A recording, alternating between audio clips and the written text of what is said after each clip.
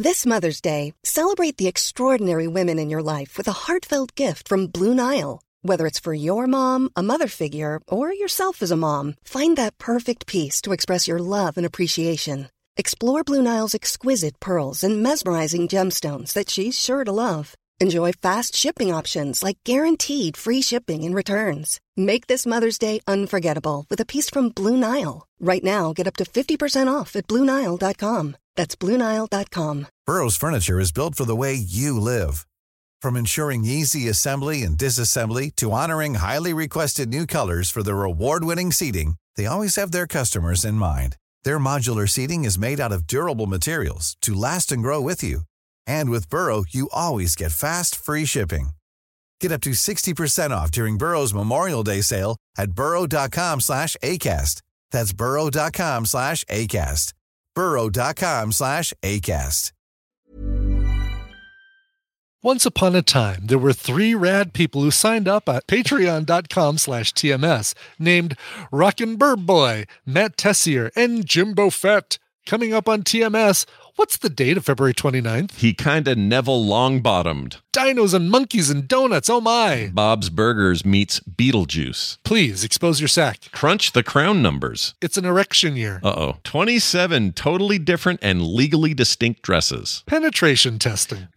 Double fisting the coffee. Look at the fingers on her. I don't like this trend. Give me the goat. Molarcast. Not a Heigl to be seen. OCD with Wendy and more on this episode of The Morning Stream. If this makes you dizzy, it's not the dancing, it's the altitude. Wiener Circle?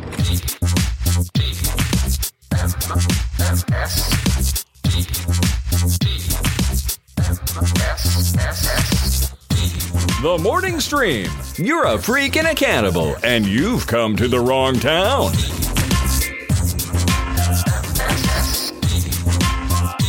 Good morning, everybody. Welcome to TMS. It's the Morning Stream for February 29th, 2024. An unusual day for most years. So happy Leap Baby Day, everybody. An unusual day that doesn't appear in most years. And I don't even know, like, with the chances that it can appear on a day that we don't do a show, I wonder how many actual Leap Day episodes we've ever done. Oh, yeah, probably very few, right? Well, yeah, it's not something I want to take a whole bunch of time to look for. No, we're not going to do the math on it. Although I did do some funny math at the dentist and forgot to tell you about it.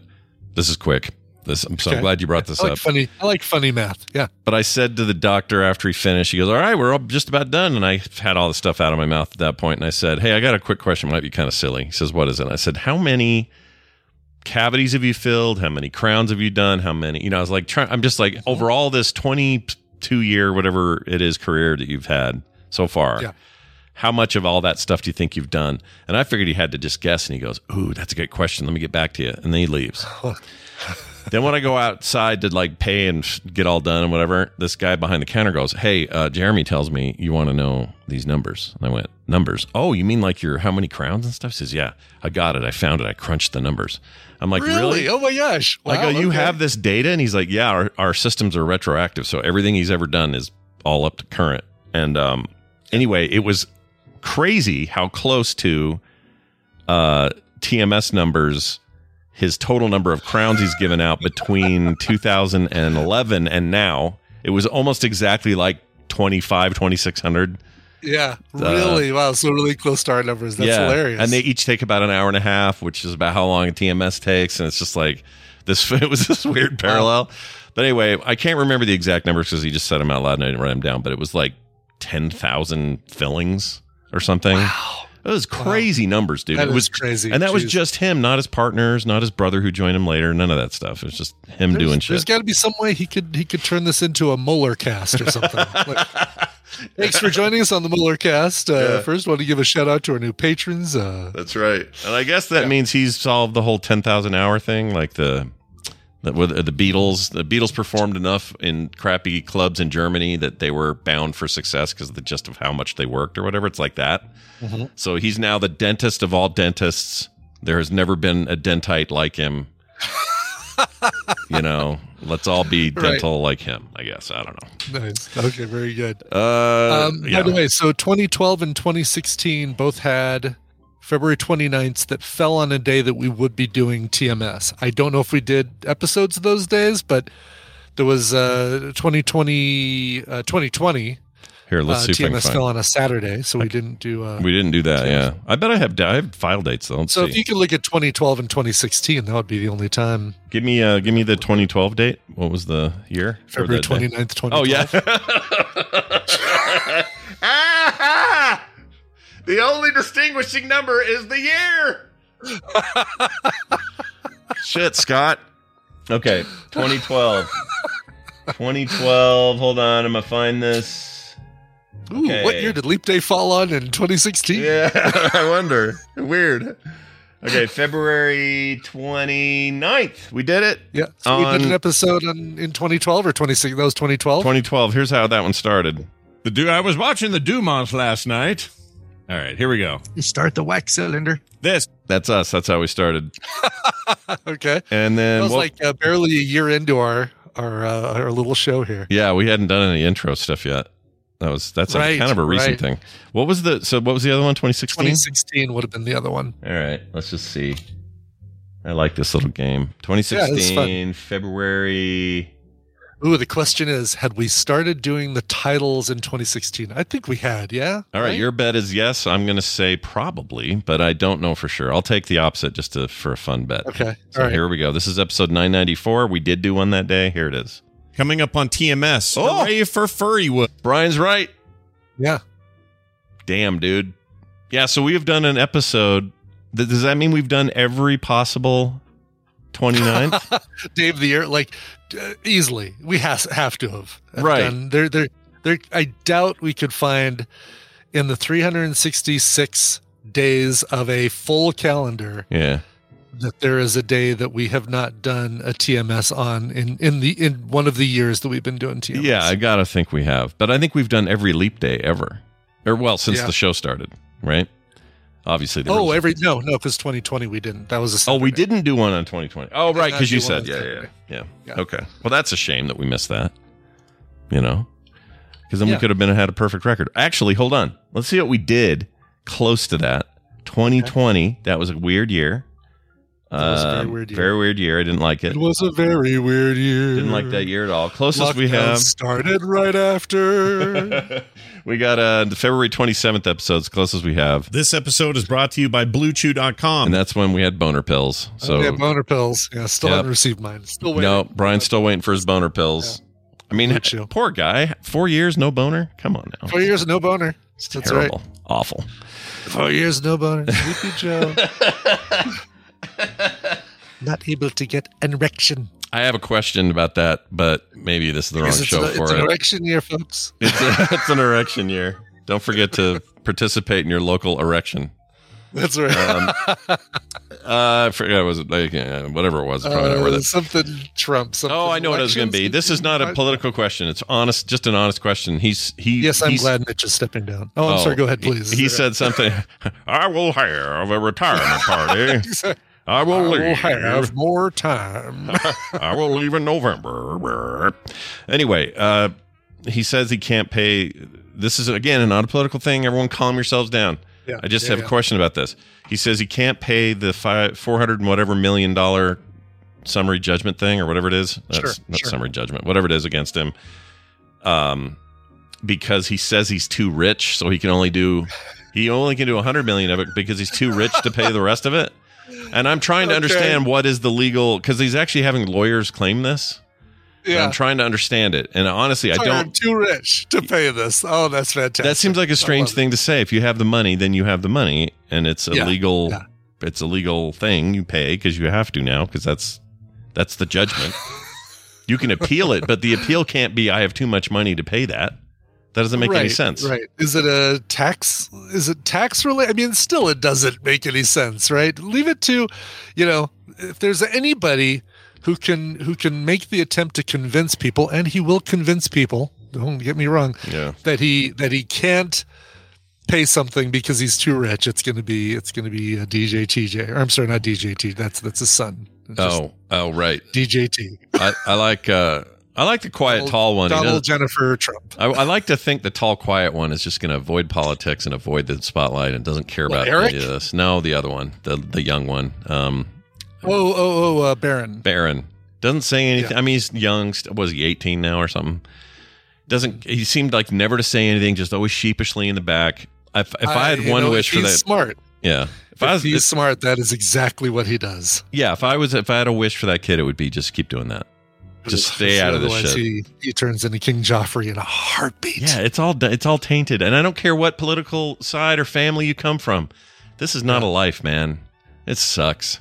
Why would you want to have any involvement in this? You either have to go full douchebag or not get elected.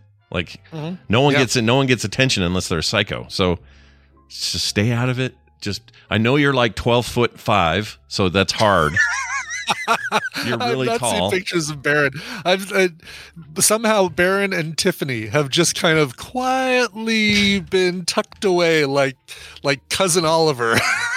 All of a sudden, I'll show you an image where you'll be like, oh my gosh, he's gigantic. This kid, and this is not even a new photo. No, that's LeBron James, Scott. He's a black man, and Trump has some explaining to do. Okay, there it is, right there. Let's see. Oh wow, no kidding. So he's a huge kid. Is he really that like? Is he that much closer? I mean, is he that tall compared to Donald, or is he just way closer to the camera? Jeez Louise, that's based on other photos I found, he is that tall compared to them. He kind of Neville Longbottomed, didn't he? Over the past couple of years, big time, stretched way out. Like between movies 5 and 6 or whatever it was for. Neville Longbottom. I hope he has the look of a kid who might be okay if he can just stay out of it. So. Yeah. And I wish this for every prominent kid in any family where they did not choose this life. All right. I wish it on all of you. Oh gosh, yes. Yeah. People are saying 6 foot 7 inches is what they're saying. Jeez. Yeah, he's an enormous human being. Yeah.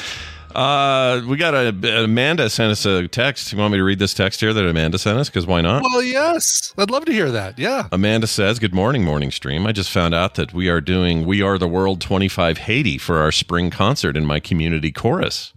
Pretty cool. I didn't know this was a thing. I didn't know it either. We Are the World 25 Haiti? Yeah. People go around and do We Are the World versions of the thing, but do it for other charities and stuff. I don't know. That's cool. Says the director did cut out the rap part, though. LOL. Just thought that was cool and timely. Have a great Wednesday, Amanda. Amanda, I hope that Ray from Ghostbusters shows up for no reason. That's right. Exactly. Why can't I think of his name all of a sudden? What's wrong with me? Dan Aykroyd. Dan Aykroyd. Jeez. Yeah, that's kind of nuts. So they do. I guess I didn't know about the rap part. That they must have been adding that to more recent versions of the song. I got burned by Do They Know It's Christmas 20 or 10 or whatever it was, like the 10th anniversary or the 20th anniversary or whatever, and I'm staying away from. So what? I didn't even know that was a thing. Is that like a modern? Yeah, they're doing what Band-Aid 20, I guess is what it was called. It was 2001, 2002, whatever it would have been, 20 years after the first Band-Aid. Do They Know It's Christmas? It's just not good, and just bad. Just bad, just lifeless. And while it felt like Simon Le Bon and Paul Young and all these guys in the first one really were invested and really like dedicated to the thing, it just feels like, all right, now we've got 2 of the Take That boys coming in and singing, and we've got, we can only afford 3 members of S Club 7, so we've got the 2 of them. And what was the name of what was the first group you just said? What was it? Take That. Take That. Is that a real group? Yeah, it's a real group. It's the band that Robbie Williams came from. Oh my God. Before he took too many drugs and got kicked out. Yeah, you don't want that. Take That. Wow, I didn't know that was a band. I've never even heard that before. That's funny. Yeah, what was their big hit? Now you're making me look something up, Scott. Oh, their big song. Let's see if I can beat our our Brits in the audience. Back for Good was probably their big song. What does that sound like? What's the deal? That's a really good question. I can just remember the chorus is like na na na na na na na na. Nope, no, that's Martika, Tin Soldiers. It's like whatever I see your smiling face coming back for good, like Tin Soldiers. Still, nope. All right, sorry. It goes right into Martika. Wow. Right into Martika. Okay, all right. Robbie Williams. I can't not Martika this business. Robbie Williams came back in 2010 to 2011. So it only lasted a year. Yeah. They heard about TMS and thought, you know what, we can do this too. We're doing this. That's right. Exactly. And then 2014 to 2015, they got rid of him again. So yeah, it's like a little tuned in, or a little reunion business, right? Where yeah, good stuff. All right, we're gonna add someone to the call. You guys aren't expecting this. Toy Soldiers, not Tin Soldiers. Toy Soldiers. I'm getting that confused with One Tin Soldier Rides Away. Also, isn't that a movie? Toy Soldiers. It was a movie, and that song was used as the closing song of the movie. You know what? Okay, yeah. So there was the One Tin Soldier. Yeah. There was do do do do do do, but then there was also a Toy Soldiers movie as well. Oh, so okay. There were movies of both. All right. And there's always going to be that because there's no copyright on names. There's no trademark on names for movies. Thank goodness. Exactly. That's why you get 5 crashes or whatever it is. Right? Exactly. Yep. You can name your movie 5 Easy Pieces and not have a problem. Nope. 27 Dresses, totally different movie. It's all about zombies or whatever. Doesn't have there's not a Heigl to be seen. All right. I'm going to add to the call a longtime friend of the program and of myself, and also one of my favorite. He represents one of my favorite things I've ever implemented in my entire technological life, which we'll get to in a second. Welcome to the program, Michael Fay from 1Password. Hello, Michael. Welcome. Good morning. Hey, man. Gentlemen, how are Jeez, you? look at you. You look all fancy and stuff on this camera. kidding. We're not used to this quality of a guest. It's amazing. That's right. We started doing little video snippets for the podcast this year, and so I gotta look good. I gotta look presentable. Nice, on the show. Nice. And you host this for those wondering for the 1Password thing. That must be okay. I'm just gonna throw this out because it seems challenging to me to be the voice. Basically, you're having to be the voice of a company whose goal is to give everybody great password management, a way to do 2-factor in a very easy way, all this cool stuff. And by the way, this is not a sponsorship or a paid anything on the show. This is just this is a thing I love and use constantly. But how do you make a podcast around it? Like, I've been doing this for a long time. That seems hard. Yeah. So my friend Matt, who also works at 1Password, and our friend Anna, Matt was like, "Do you want to start a podcast?" And I was like, "Yeah, that sounds like fun. Like, why not? We'll do that." Sure. And so it's really just an excuse for us to hang out a little while. Yeah. We do headlines, so we have like our pre-show banter, like you guys do, and then Sure. we do headlines and cover what's latest in the news. We do guest interviews, so I tend to do most of the guest interviews, and those are super fun. We bring in security experts. I interviewed a penetration tester the other day, someone who just like tries to get into buildings and stuff for money. Ooh, that's cool. Like, wait, so people hire him to try to break your system, Yes. break the system? That's cool. Yeah, and not like digitally, like literally like, "Hi, I'm here to deliver a pizza" kind of thing, and then see if they can get access to certain offices and Wow. stuff like that. It's so fun. The interviews are so good. Like every heist movie we've ever watched. Yeah, I was gonna say, I feel like we just saw this in like Inside Yes. Man or something. This is like it reminds me of something. It like that stuff. It is exactly that. I have interviewed people where I'm like, "So this sounds like a movie," and they're like, "Yep, that's pretty much it." Do those people always start out as kind of real hacker break-in types, and then they have a change in their life or whatever, and then they get hired for this stuff? Is that kind of how it works? Yes. Wow. Yes, and in fact, the person that I did just interview, he was arrested by the FBI, and they were very much like, "Okay, so why don't you come work for us for a while?" Damn. Oh wow. Yeah, it's neat. That It's makes neat. sense, though, right? Because those guys are going to be your best experts if you can give them the deal that gives them enough reformation so that they're not, prison rats for the rest of their lives or whatever. Right. Yeah. You give them a reason to do this stuff for good and not evil anymore. It makes sense to me, but it's always so wild to think that that's a thing. And it's white. It's still considered white hat when it's trying to get into a building kind of thing, right? Right. Yes, if you have been hired, if you're being hired to do it. Yeah. If the you can't just say I'm a white hat hacker and get out of it, Ryan. That's not how it works. Darn it! Oh, that's a shame. White hat. Well, here's the good news. As a listener of the show here of TMS, you've heard us do quizzes and stuff on here before. Yep. And you pinged me and said, "Hey, I got this quiz. I kind of want to throw at you guys. What do you think?" So we arranged this, and I figured, why not? It's a Thursday. It's our last show of a standard week. Let's go ahead and throw it in. So I don't know how ready I am, but let's do it. Let's see how we do. You are not as ready as you possibly could be, because one of you is in the document that I shared, but the other is not. So, I'm in. Oh, it's one of these deals, is it? I don't know. I mean, listen. You can go pure audio, but I thought that a visual aid might be helpful. Sure, because they are multiple choice. So the way that we end every 1Password podcast, which is called Random but Memorable, which is how you're supposed to have your passwords, random but memorable. Yeah. Is we do a quiz. We play a game, and we're always coming up with different games. And the game this season is called Security Blank. So Security Blank, the rules are very simple. I will read out some recent security news headlines with one or multiple words blanked out, and Brian and Scott will have to guess which words are missing from the headlines. There are 5 questions. Each correct answer is worth 1 point. I was going to try and come up with some more fancy scoring system like Feud, but didn't. So we get 1 point per right answer. All right. Yeah, it's pretty clear we don't really care about the scoring thing is usually the worst part of all of our game shows on this thing. Yeah, usually the most contentious. Yeah. Sure. Yeah, it comes up a lot. But I will do my best to let everyone to keep everyone up to date on what the scores are.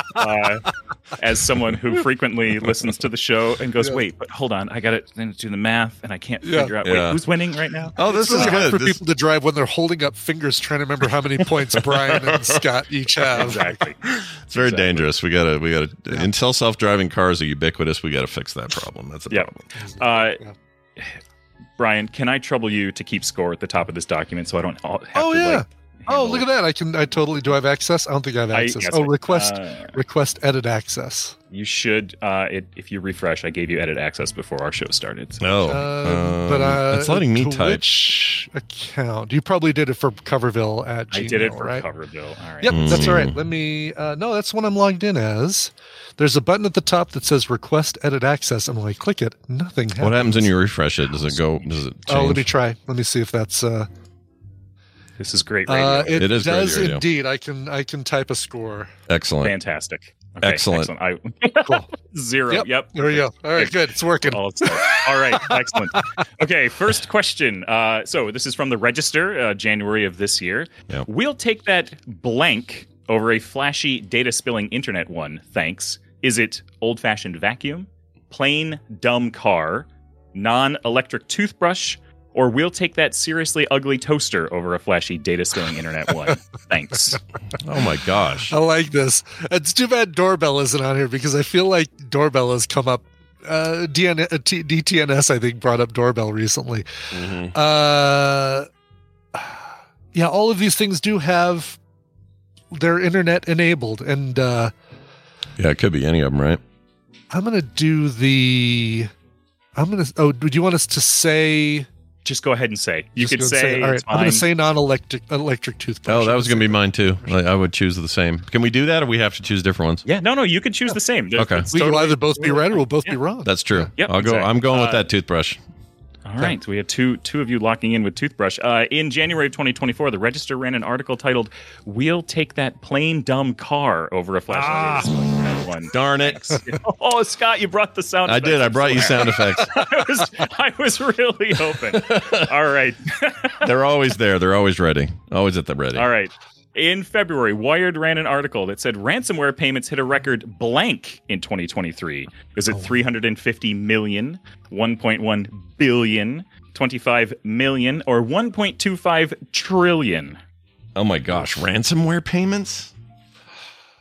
I've always been told go with the second highest number, so I'm going to say 1.1 billion. But it really worries me seeing that trillion number on there. Yeah, the trillion can't be right. Can it? I'll go with the 350 million. Okay. In February of 2024, Wired ran an article that said ransomware payments hit a record $1.1 billion. Brian, nicely done. That's for me. Yeah, it's always SATs. That's only how I passed my SATs, is by picking the third highest option. Whenever they gave you a range of numbers, it's always the third the second highest. Yeah. Very nice. All right, we're going to stick with Wired for the next the next couple here. So in 2024 as well, February, Wired ran an article that said blank are a privacy nightmare. Is it AI girlfriends, Ring doorbells? There's your doorbell. There's the doorbells. Viral TikTok videos or crowdfunding platforms? Oh my gosh, that's a hard one. Yeah, all those seem to be possible privacy nightmares. Yeah, I'm gonna go to my doorbells because it felt like a Kreskin moment for me. So if I don't lean on this and that turns out to be it, then I'm gonna be really disappointed in myself. I'm gonna go with the weird one. Let's go with AI girlfriends because that is a thing that's. Somebody isolate Scott out saying that, please. That. I'm going to go with some AI girlfriends, please.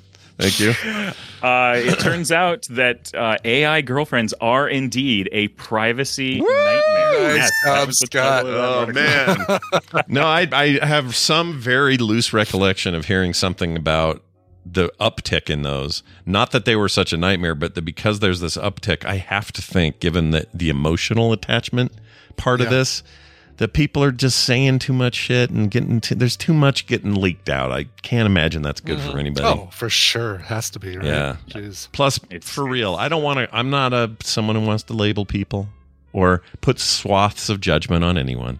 But anybody at home with an AI girlfriend, I'm just saying maybe go out and do some stuff. You know what I mean? I'm just saying humans need humans. All right? That's all. Yeah. It's Eliza 2024. That's right. All right. We're doing good. Mine's more of a talking moose, but you do you. Yeah. All right. Let's see here. Also in February, boy, Wired did a lot of articles. Apparently did. Yeah. Yes. I stopped using blank. It's great and a total mess. Is it passwords, toilet paper, the internet, or I stopped using ad blockers? It's great and a total mess. Wow. A great and a total mess. Well, all right. This is process of elimination for me. Because I think that they would word it differently if they stopped using passwords. I think because what you guys do is basically have people not really trying to come up with their own flimsy passwords, but use your service, right? So I don't see somebody like writing an article saying I stopped using passwords if they were to go like for your service, for example. So I'm feeling like I'm ruling out passwords. And I as much as I'd love to see somebody say, yeah, I stopped using ad blockers and I'm loving all of the garbage I'm getting on my screen. I'm gonna go toilet paper on this one. Oh, somebody's just raving about a bidet. You might be right. That Wired, that's another good total connection. washlet. I'm going to say this is about a super high end Tokyo style toilet, and I'm hoping that that's the case. Okay, I'm going to guess that this is some Luddite who's like, I'm done with the internet. It's changed my life. It's a mess in there. It's great not having it. What a mess. I'm going to say internet. And a C is my answer. Okay, all right. So Brian's got toilet paper. I've got the internet. Okay, all right. Let's pool our resources. In February, Wired ran an article that said, I stopped using passwords. Oh! It's great and a total mess. Well, what did they mean by that? You gentlemen forgot about the rise of passkeys these days. Shit. Oh, right. So this is an article about someone who's embracing passkeys. Authenticators and stuff like that. Yeah, okay. Stuff where like passkey is that protocol where I don't totally understand. Tom's tried to explain it to us before, but basically it's like just a non-password, right? It's like it's a encrypted thing that if you support it, it just works everywhere. I don't know how. I mean, whatever. One password will support it. That's all I need to know because it does. That's all I use. We do. So We do. It works does. great. It does. We do. Cool. It does. We do. Yes. Excellent. Perfect. All right. Let's bring this one home, gentlemen. How are we doing on scores? We are 1-1, so we. Ooh. Yeah. Okay. This could decide it here. I said I was going to keep everyone up to date on the scores, and I totally. That's all right. Oh yeah, that's the score is 1-1. 1-1, everybody. 1-1, everyone. 1-1. All right. It's a full count. Yeah. All right. Now let's jump over to the New York Times from October of last year. Yeah. Rethinking security when so many threats are blank. Is it dressed up in clown costumes, hiding in plain sight, invisible, or like solving a murder mystery? Well, I'm straight up saying A. Dressed up like a clown costume. I know, exactly. That was my thought too. It's like, who would, when they're trying to come up with believable answers that aren't the right one, who would come up with dressed up in clown costumes? Yeah, and the reason I like that is because I know they're being hyperbolic, but it kind of works. It's so much security threats these days are funny meme I clicked on, or this is a great account I follow and I didn't realize I was getting phished, or whatever. Like, it feels like that would be a good metaphor, I guess. Yeah. All right, so I'm going to ask you this. Either way, if we both choose dressed up in clown costumes, we end up with a tie. Do you have a tiebreaker planned, or? I sure don't. No. Okay, then nope. Then I then could get one though. Okay, I was going to say, because I could pick a different one just so that we don't end up in a tie unless we both still get it wrong. But, Our but if you have Anna sent me some extra ones. So okay, so if you've got you have a way to do it. Tiebreaker. Yeah, okay. Let's do it. Okay, because my inkling was clown costumes as well, just because it is so far out there compared to the other three. The other three feel like what somebody would come up with that makes sense in that case. Yeah, it's not. My mom would say D. She would say, "Well, it's kind of like solving a murder mystery. The security. I mean, that doesn't seem like something a normal person would say. Not that my mom's not normal, but you know what I mean. Yeah. Anyway, we both say A. That's what we'll say. We're supposed to. All right. Well. Listen, the article is titled Rethinking Security When So Many Threats Are Invisible. Oh! Sorry, gentlemen. We are going to have to go into overtime. And I'm gonna take kudos some to notes whoever away. came up with the alternate answers, because that is a brilliant strategy to put something in there. It feels so wrong that it has to be right. Yeah. Wow. Yeah. Okay. Yep. Okay, let's tiebreaker. Listen, if it's not this, you just tie. Okay, if it's not this one, this is the last question. Let's see here. Let's go from the Telegraph. The Telegraph in September of 2023.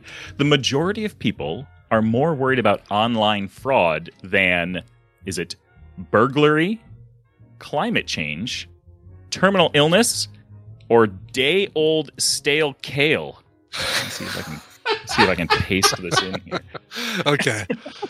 Yeah, right, well, I'm not following the day old. I'm not going to fall into the clown costume day old stale kale trap. Day old stale kale. I'm going to say that's fun to say. Health. What was the health one? It was. Hang on. I'm pasting it in, Brian. Okay. Okay. Oh, good. You're too kind, because I can't remember the first one yet. Oh, there we go. Okay. And I had to make sure I didn't. By the way, ignore the number of spaces. It doesn't actually matter. Okay. Good. I'm gonna say terminal illness. I'm gonna say climate change. All right, good. All right, let's hope we bust this game wide open. Yeah, one of us is good. God help us. All right. Okay. How'd we do? Well, the majority of people are more worried about online fraud than burglary. Of course. All right. Well, then it's like soccer. It's almost like you preempted the fact that you knew it was going to be a wrong answer. You had your finger on the button. I did have my finger there. You know what? I mean, it's fine. It's like soccer. It's okay to tie. It's fine. Yeah, that's right. That's fine. Yeah. Exactly. Many games end in a tie. Yeah, that's right. They sure do. Well, this is actually pretty fun. I enjoyed this. This was a lot of fun. Yeah. So it sounds like your podcast isn't just for, hey, we're on Password and we're awesome. It's also got all this other stuff in it. Tell people where to get it. Yeah, so you can look for Random But Memorable in your podcatcher of choice. And if you're looking for a great password manager, I'm sure Scott will tell you, go to onepassword.com. I love it. I love it for real. And like I said, this ain't a paid ad at all. We're just, as an old friend, Michael, hanging out talking about cool stuff. But also, I will fully endorse it. It has changed my freaking life, the way I work and the way I do stuff. And once in a while I get reminded. It's like I'm typing in a thing and I'll go, oh, do I remember? And I go, oh, no, I don't need to remember. It's all right here. I'll just blip, blap, bloop, and it's in. Like, it's changed my whole life. Go get it if you haven't already tried it, you guys. It's amazing. Well, this is great. Have a fantastic time. And may all your security issues be toilet paper, I guess. I don't know what I'm trying to say. All right. See you later, gentlemen. Thanks, Michael. Bye. He's a cool dude. He came to Nerdtacular a couple of times. And oh, really? Okay. I don't think Vegas. I should have asked for it. Booted him, but I don't think he was in Vegas yet or has been in Vegas. But we'd love to have you sometime, Michael, if you want to come. You'd be the most secure person there. Nice. All right, let's see. Oh, quick thing. Somebody, Katie. I'll say it's not just a somebody. Katie in our listenership. Not just somebody, but Katie. She searched for us in Bing's image generator. Oh wow. Okay. Image generator. So this is Bing has like an OpenAI gotcha thing. I forget. I don't think it's Dolly, but it's whatever their AI image thing is. And so you can go to Bing's chat assistant thing, which is basically their chat GPT, and you can do images there. And somebody just searched for the morning stream and did it 4 times. And these are the results. Now I'm sharing these with Brian for the first time. I didn't preview him on these. This is actual reaction video of Brian seeing these for the first time. And we have got a challenge on our hands to figure this shit out. So this is number 1. I'll put it up for the chat. Okay. Oh wait, wrong guy. I put it the wrong thing. Did you send it to Michael? I sent it to Michael. It's not very good security. Hold on, let me kill that. Okay, there we go. Okay, you see that? It's a dinosaur and a monkey. I don't know who's who, but whatever. I do like that, that one of us is drinking out of a coffee mug. This is Morning Stream. The other one is drinking out of a coffee mug. It says, me tea, it hit Digrun. Digrun? Yeah, that doesn't make any sense. Also, am I eating a shrimp? What is that? Like on my little if that's me, I don't even know if that's me. If you're I feel like I'd be the monkey and you'd be the dragon or the lizard. Well, Godzilla looking thing. You got something funky hanging off of your notebook. Look at where your USB connector is. What is that? It's a dongle. It's just purely. There. Yeah. It's because I'm using technology from from the 90s. And for some reason, a whole thing of donuts opened up for us out there. Yeah, and I can't figure out why there's on one side 5 rows of donuts and 4 rows of donuts on the other. It's got a real MC Escher vibe to it. Yeah, totally. Yes, exactly. It's very weird. Anyway, so Schrodinger's donuts. So then, so I figured, okay, well, yeah, what's a one-off? It's weird. Who knows what our show is about, right? But then, here comes number 2. I'll put this in Discord as well. This is the second image that arose. Really a very Curious George vibe to it. Oh, look at that. Again. Another one. There are donuts. There's coffee. There is you and me as monkey and dinosaur, although you're really dressed up in this one. You have like a suit on and tie. Yes, oh yeah. There's really fancy donuts and M. And what is the deal with the A in stream? I don't know. It's like so left up. I hate AI so much. Stupid. I love this artwork, though. I know it's great. The style's great. It's got a real. I love that your microphone arm is just somehow magically suspended in air. Yep. The microphone arm almost makes a better A than the A in the logo. Yeah, and it's daisy chain hooked to yours somehow with that cable. But the other end of the cable is just hanging there. I don't know. These are how do computers even work, really? Okay, so then you'd think, all right, well, that's a fluke. You got 2 dinosaur hand monkeys. Lotion in the creamer? Is that what that is? Now look at this one. It really does not know how to do boxes. Okay. No, it really doesn't. Another one. Same deal. And seriously, every single time, Katie is just typing the morning stream. Just the morning stream, and that's it. Yeah. And then you get this. Does that make any sense? What is this? These coffee cups are great. Sense. I don't know why we're monkey and dragon or whatever we are. I think my cup says drowning in cream. Oh yeah. Dronin.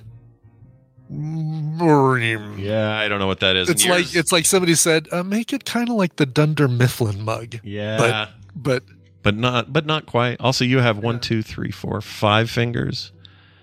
And I have one of those garden things that tells you when you need to water your rhododendrons, basically. Like Yeah, a what light is blue thing that? is what you That's stick in weird. the ground to say, "Oh, I need to water more." Yeah, and there's coffee beans all over. Yeah. Okay, so I this, am so that's accurate because look at me double fisting, not just extra fingers, but extra coffee. Yeah, I'm oh, double yeah. fisting the coffee. yeah, this to me, that to me is the most realistic portrayal we've had so far. Then the final and fourth image. Yes. This And one- I'm always dressed and you're always naked. by For the way. I for like some that. reason, this one has a real Bob's Burgers vibe. Oh, Also, look at my jaw. Look at my mouth. there's a little Beetlejuice going on there. Yeah, it's effed. This one's effed. There's money on the table, though. Look at that. There's money on the table. There's an iPad. There's multiple monies. It's like they again me with 2 coffees. Clearly, And look at I'm sorry. Our microphones are steaming hot or something. that is the best part. I just noticed that too. Like, or they just stink. Yeah. Like those are the stinkiest ass microphones. Those are stink lines. There's Yeah, some cash on the table. There's yeah. Multiple cash. multiple wads of cash. The Well- donuts look, and again, coffee beans. Like, we're doing a morning show. Quick, throw some coffee beans all over the table. Well, I think there's something. It's probably something to that, right? Because it's like the computer's like, well, morning show, get up, Right, get moving. You know, like they want caffeine in there. I don't know how these computers work, but I love our mic stand. Is you could sell this. Look at this thing. I like that mic stand a lot. I mean, although it really does require you and your co-host to be very close together, and you don't have any real control over bringing your mic closer or further away from it. So it's No. like we always have to be in these same positions. Yeah. But I like that. Yeah, I'm a monkey, but you're a dude in a Godzilla suit for some reason. Yeah, with an effed up mouth though. Look at that shit. Because look at that. That's all Yeah, attached to right. my face somehow. I look like Bob. I look like Bob or Gene in there from Bob's Burgers. Just My look just God. like him. I love these, Scott. I I don't hate them either. yeah. You know, and I don't like I'm kind of not I don't like just here's a prompt, now make some art. I hate it. But Yeah.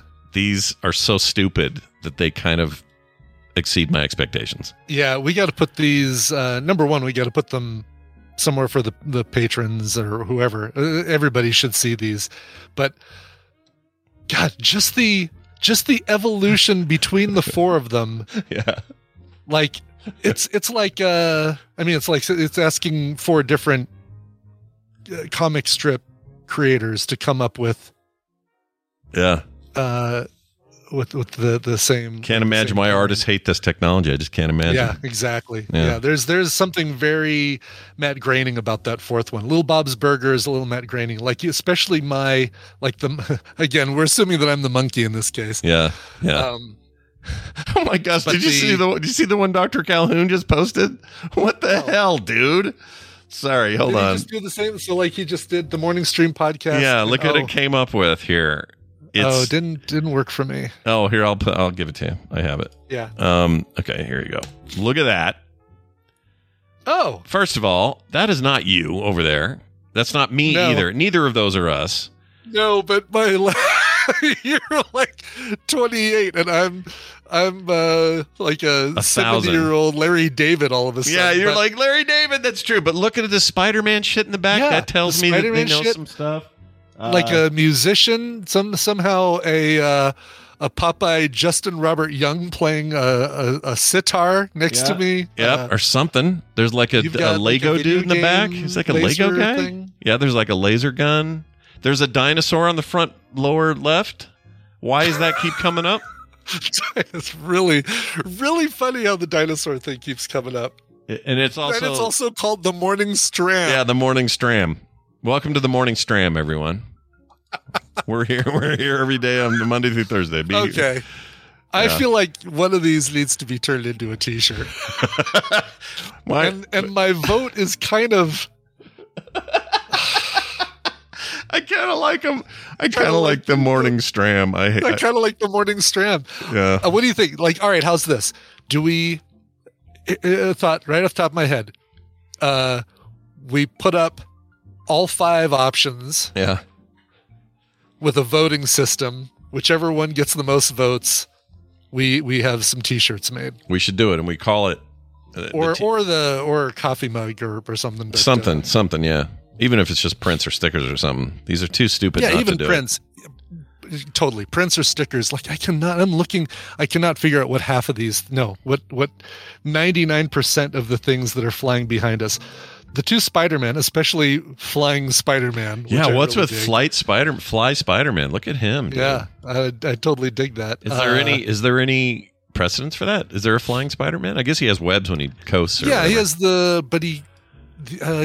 Captain Universe Spider-Man could fly. Yeah, but I can't remember another flying Spider-Man because he's a web swinger. He's always got to be a swinger. There's kind of a Optimus Prime on the far left near the. Whoever this dude with the beard is. Oh, yeah. Yeah. See that? The body of it? With a dupe head. So clearly this thing's like, oh, those guys are nerds. They do nerd shit. Yeah, but they know, like, video game stuff, the music, the Spider-Man business. Like... So much of it, though, is like... There's a weird pumpkin thing. Yeah, what is that pumpkin thing? On top of another, like a ghoul-looking head? Music, yeah, exactly. With music note legs. There are... God, this is suckers. So fascinating. That might be a joystick. I don't know what any of this is. But for whatever reason, you and I look like retirement home specialists. This is an NPR. From NPR, It's the Morning Stram. Yep. Welcome to the Stram. It's good to have you all here. Chate room in the Stram. All right. Well, that was a blast. That's great. These are freaking awesome, and I want to download all four of them and never lose them because they're so good. They're pretty good. Okay, we are going to do one news story so that we can talk about this other thing too. So here goes. I'm gonna hit the thing. I forgot where I am. Here we are. Right here. Nope. Right here. Nope. Right here. Time for the news, brought to you by Coverville. Yeah, we're back this week. No trivia questions to write. Thank you very much. We're back this week with a triple cover story today featuring music of and by the Manic Street Preachers, Corinne Bailey Rae, and The Alarm. Talk about your wide range of stuff. But, when you're doing covers, these all seem to work together. Great songs like Put Your Records On, Rain in the Summertime, and If You Tolerate This, Then Your Children Will Be Next. All covers and covered. That's today at 12 p.m. Mountain Time, twitch.tv/Coverville. Very nice. Here's one story for you. Do you know that we are getting the enhanced games? You've heard of the Olympic Games. You've heard of the, I don't know, playoffs and Super Bowls and all that. Sure. Well, billionaire Peter Thiel, it's kind of a butthole by all accounts, but also one of the dudes that made all that. He worked with Musk back in the PayPal days. The PayPal days, yeah, right. Anyway, he's backing a new competition called the Enhanced Games, which is doping legal Olympics. So no rules about doping, about taking steroids, enhancing yourself at all. You just play as enhanced as you want to be. And these are the games. And it's probably encouraged. Like, if you know that your opponents are all doping, you better be doping yourself or else you're at a huge disadvantage. Yeah, the whole thing will be you dope. If you want to compete, you better dope. And you're not going to be penalized or kicked or anything if you do. You are supposed to do this. It feels like a joke, but they're serious about it. Throughout its storied history, no issue has plagued the Olympic Games more than doping. Athletes taking performance-enhancing drugs or PEDs to gain competitive advantage. Well, from sprinters Ben Johnson to Marion Jones to swimmer Sun Yang, even the state-sanctioned Russian doping program, it's been a problem. But this group's like, you know what? Let's get some of that Peter Thiel money. Let's get a whole thing going. I mean, I'm going to be dead honest with people here. I want to see this. Okay? I have kind of, I got a bunch of moral issues with like, just the idea of like, let's drug everybody up and see who's strongest. It just seems the most manly bullshit ever. But I kind of want to watch whatever this is. Mm-hmm. I want to see it. You know, it's like if you told me, hey, we're doing an Olympics where everybody's got cyber implants. I'd be like, you want to see it? Yeah. Yeah. Let me see this show. This is like the kind of garbage television I want to watch. Totally in. What do we know when this is going to happen? Let's see. They give us a date. Initially proposed in early 2023, the concept of the games came from an Australian guy. Hold on, let's see. Yeah, thanks, Australia. It's not even us. Is there going to be a contest who has the most shriveled sack? Oh, I hope so. That should be a part of every competition. Or how many heart attacks there? Jeez. Yeah. They ought to do that. They ought to say, here's the swimming one. Let's check everyone's sacks. Okay. Well, you win the preliminary sack thing. Perfect. All right. Okay. Now we're doing javelin. Please expose your sack. Oh, yours are real small. That gives you an advantage. Shot put. Here's your sack. Exactly. Yeah. Well, anyway, it's a thing. They don't have a date. It just says they're working on it. So they want to do it, though. For him to back, it just feels like I probably because people like us, even people who have some disdain for this, kind of are curious. So it probably just thinks it's a sure deal. Like it'll just make money. Yeah, I mean, it just feels like such a, God, what is the like a TikTok version of the Olympics kind of thing? Kind of, like yeah. I mean, in Mr. Beast, or like it does feel like Mr. Beast. We decided to try a whole bunch of Olympic events and really dope people up with some performance-enhancing drugs. Let's do it. I'm 24 and I've got more money than God. Yeah. All right, we're going to take a break. When we come back, my sister Wendy will join us, and we'll be talking about a thing. So stick around for that. Brian, you got some music to hold us over? No other setup you want to do while I figure out what the hell I'm playing? Oh, yeah, this is great. Oh, all right. I'm going to say the name of this band very carefully. It's a band called The Snuts. Oh, The Snuts. SNUTS. And if that's not a fun band name to say, I don't know what is. I love it. Big thanks to Happy Artist Records, The Orchard, for sending me this one. These guys are great. These guys are some straight up pop, and good pop, not like Backstreet Boys and Sync kind of pop, but like Weezer, and if you take the edge off of Green Day, you kind of got a good solid pop band. Anyway, they've got their third album that is just coming out called Millennials. Shit. Don't worry. I don't think they're both neither condoning nor promoting. They're just well, I guess it's the same thing. They're not. Oh no, that is different. Those are the opposites. Condone, promote. Promote. You can promote without condone, or I guess you can condone and promote. You can do both. You can condone and promote. Yeah, or promote. Anyway, they're not neither admonishing nor promoting. How's that? Yeah. Whatever. The album's called Millennials. It's their third studio album. The band is called The Snuts, and this is their song "Millionaires."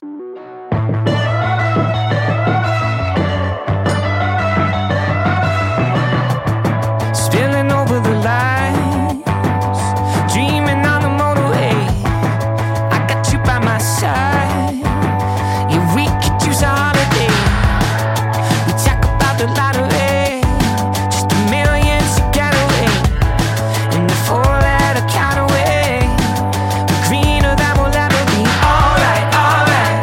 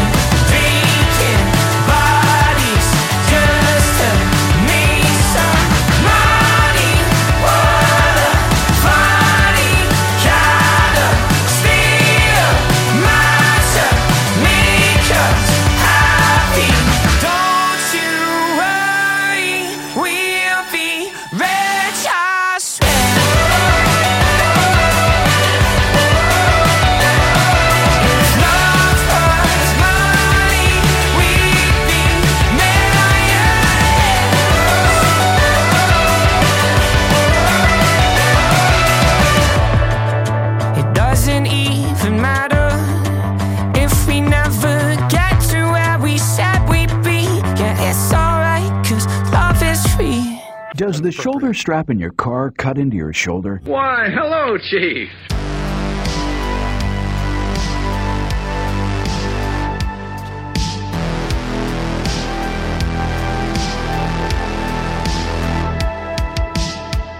And we're back. Who was that? One more time. As if I could forget Snuts. Yeah, but you're tell never me going to anyway. forget the name of this band, Yeah. The Snuts, and their brand new song "Millionaires" from their upcoming album Millennials. And this their headline tour actually starts Monday, so you can see them touring all around the U.S. Go see the Snuts. Go see the Snuts. They're live now in concert. Nicely That's done. right. Now this. Whoops, this. I'll explain the situation to Wendy. Don't worry. Well.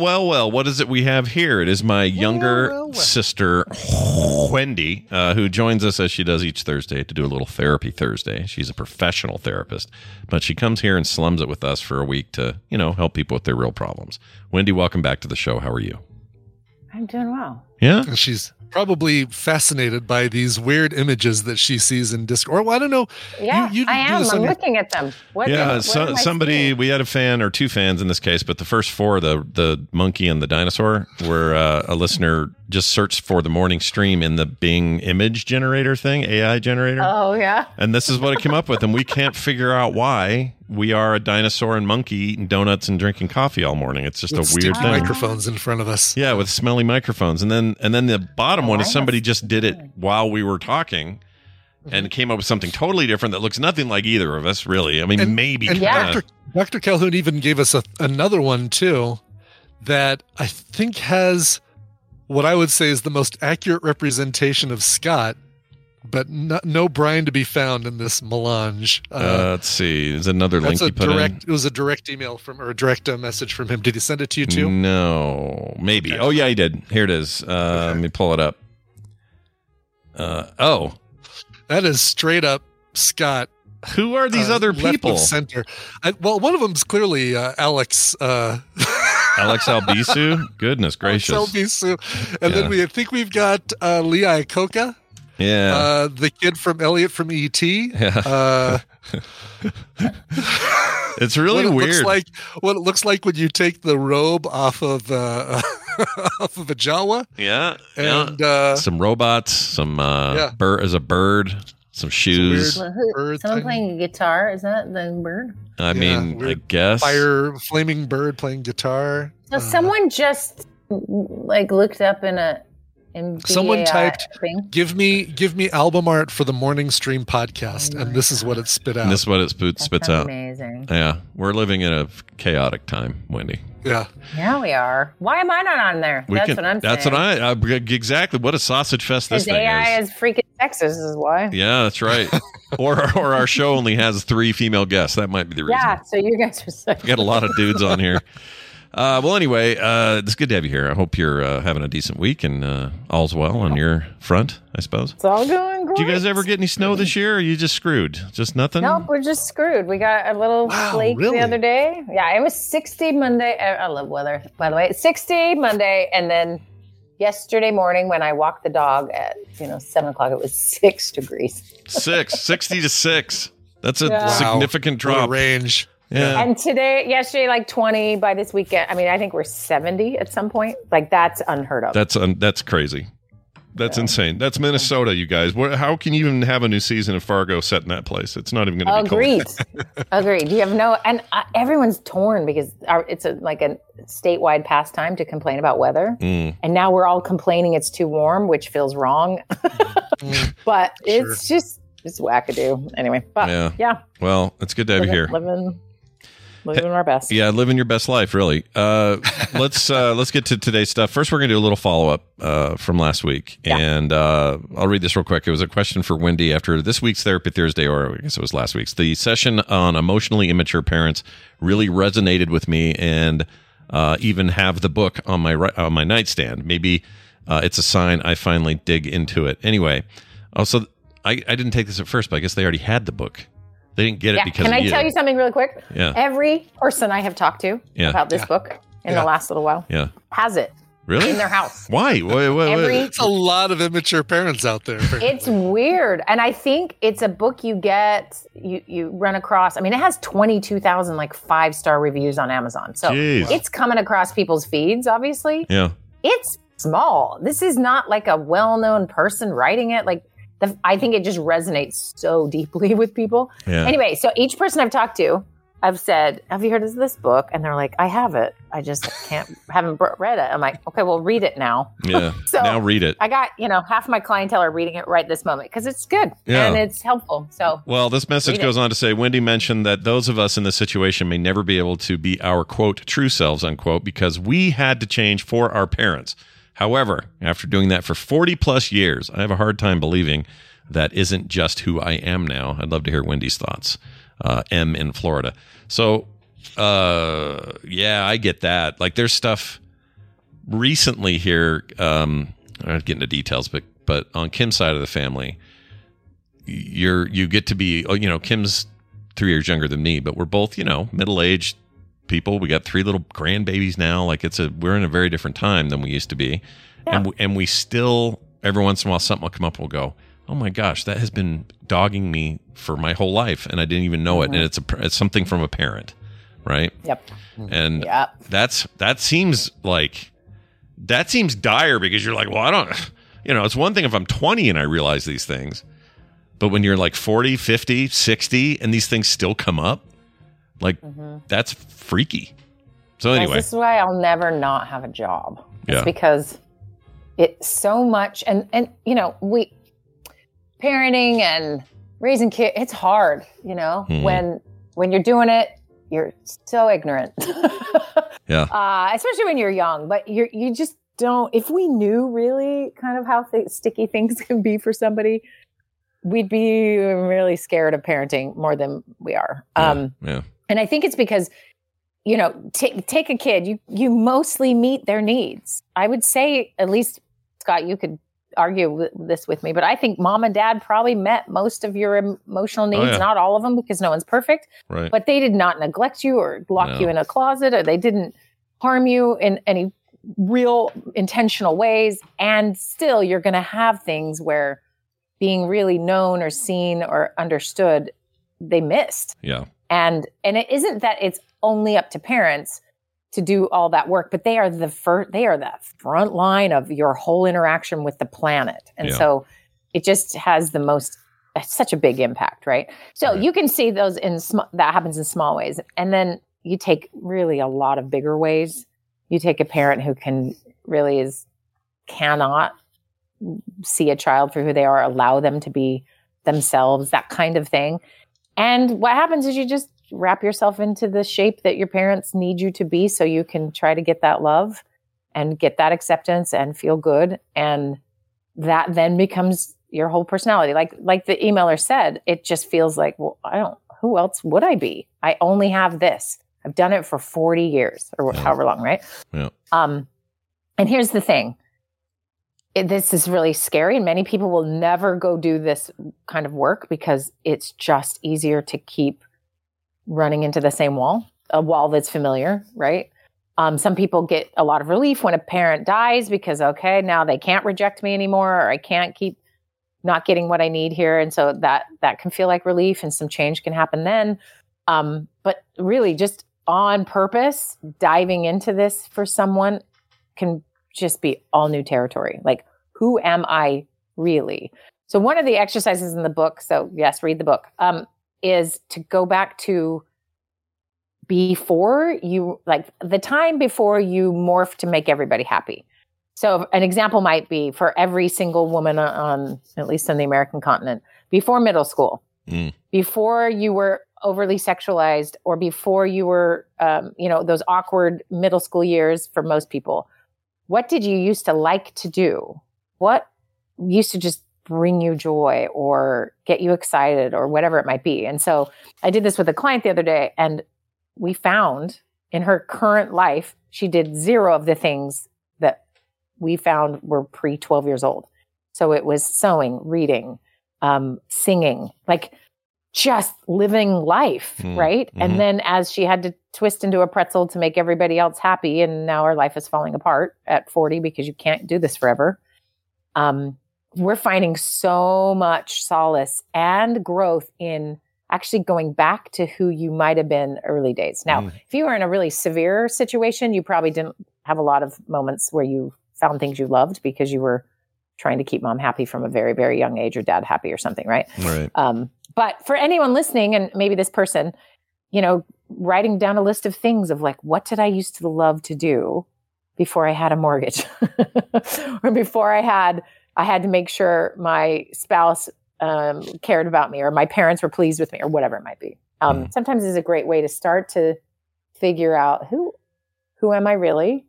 What do I like? And your own self-acceptance of that, right? Because you have to deny those parts of you if they displease your parents, right? Mm-hmm. Yeah. Everyone who's ever been in any closet is like, amen. Mm-hmm. Right. Oh, yeah. Oh, God, yeah. No yeah. kidding. You can only keep that up for so long, too, like you were saying. Right. I always think of my 10th and 11th year of life. And for whatever reason, I have romanticized that 2-year period almost ridiculously to the point that it's not that accurate. I'm sure I had moments of sadness or emotional this or that. I'm sure it wasn't perfect, but I have nothing but fond memories of that. Puberty was nowhere to be seen. None of that mattered. All that mattered to me at 10 and 11 was finding snakes in the yard with my brother or getting on our BMX bikes and riding to the school and screwing around there all day or any number of other fun, adventure-y, good time stuff. It was an amazing time. I loved it.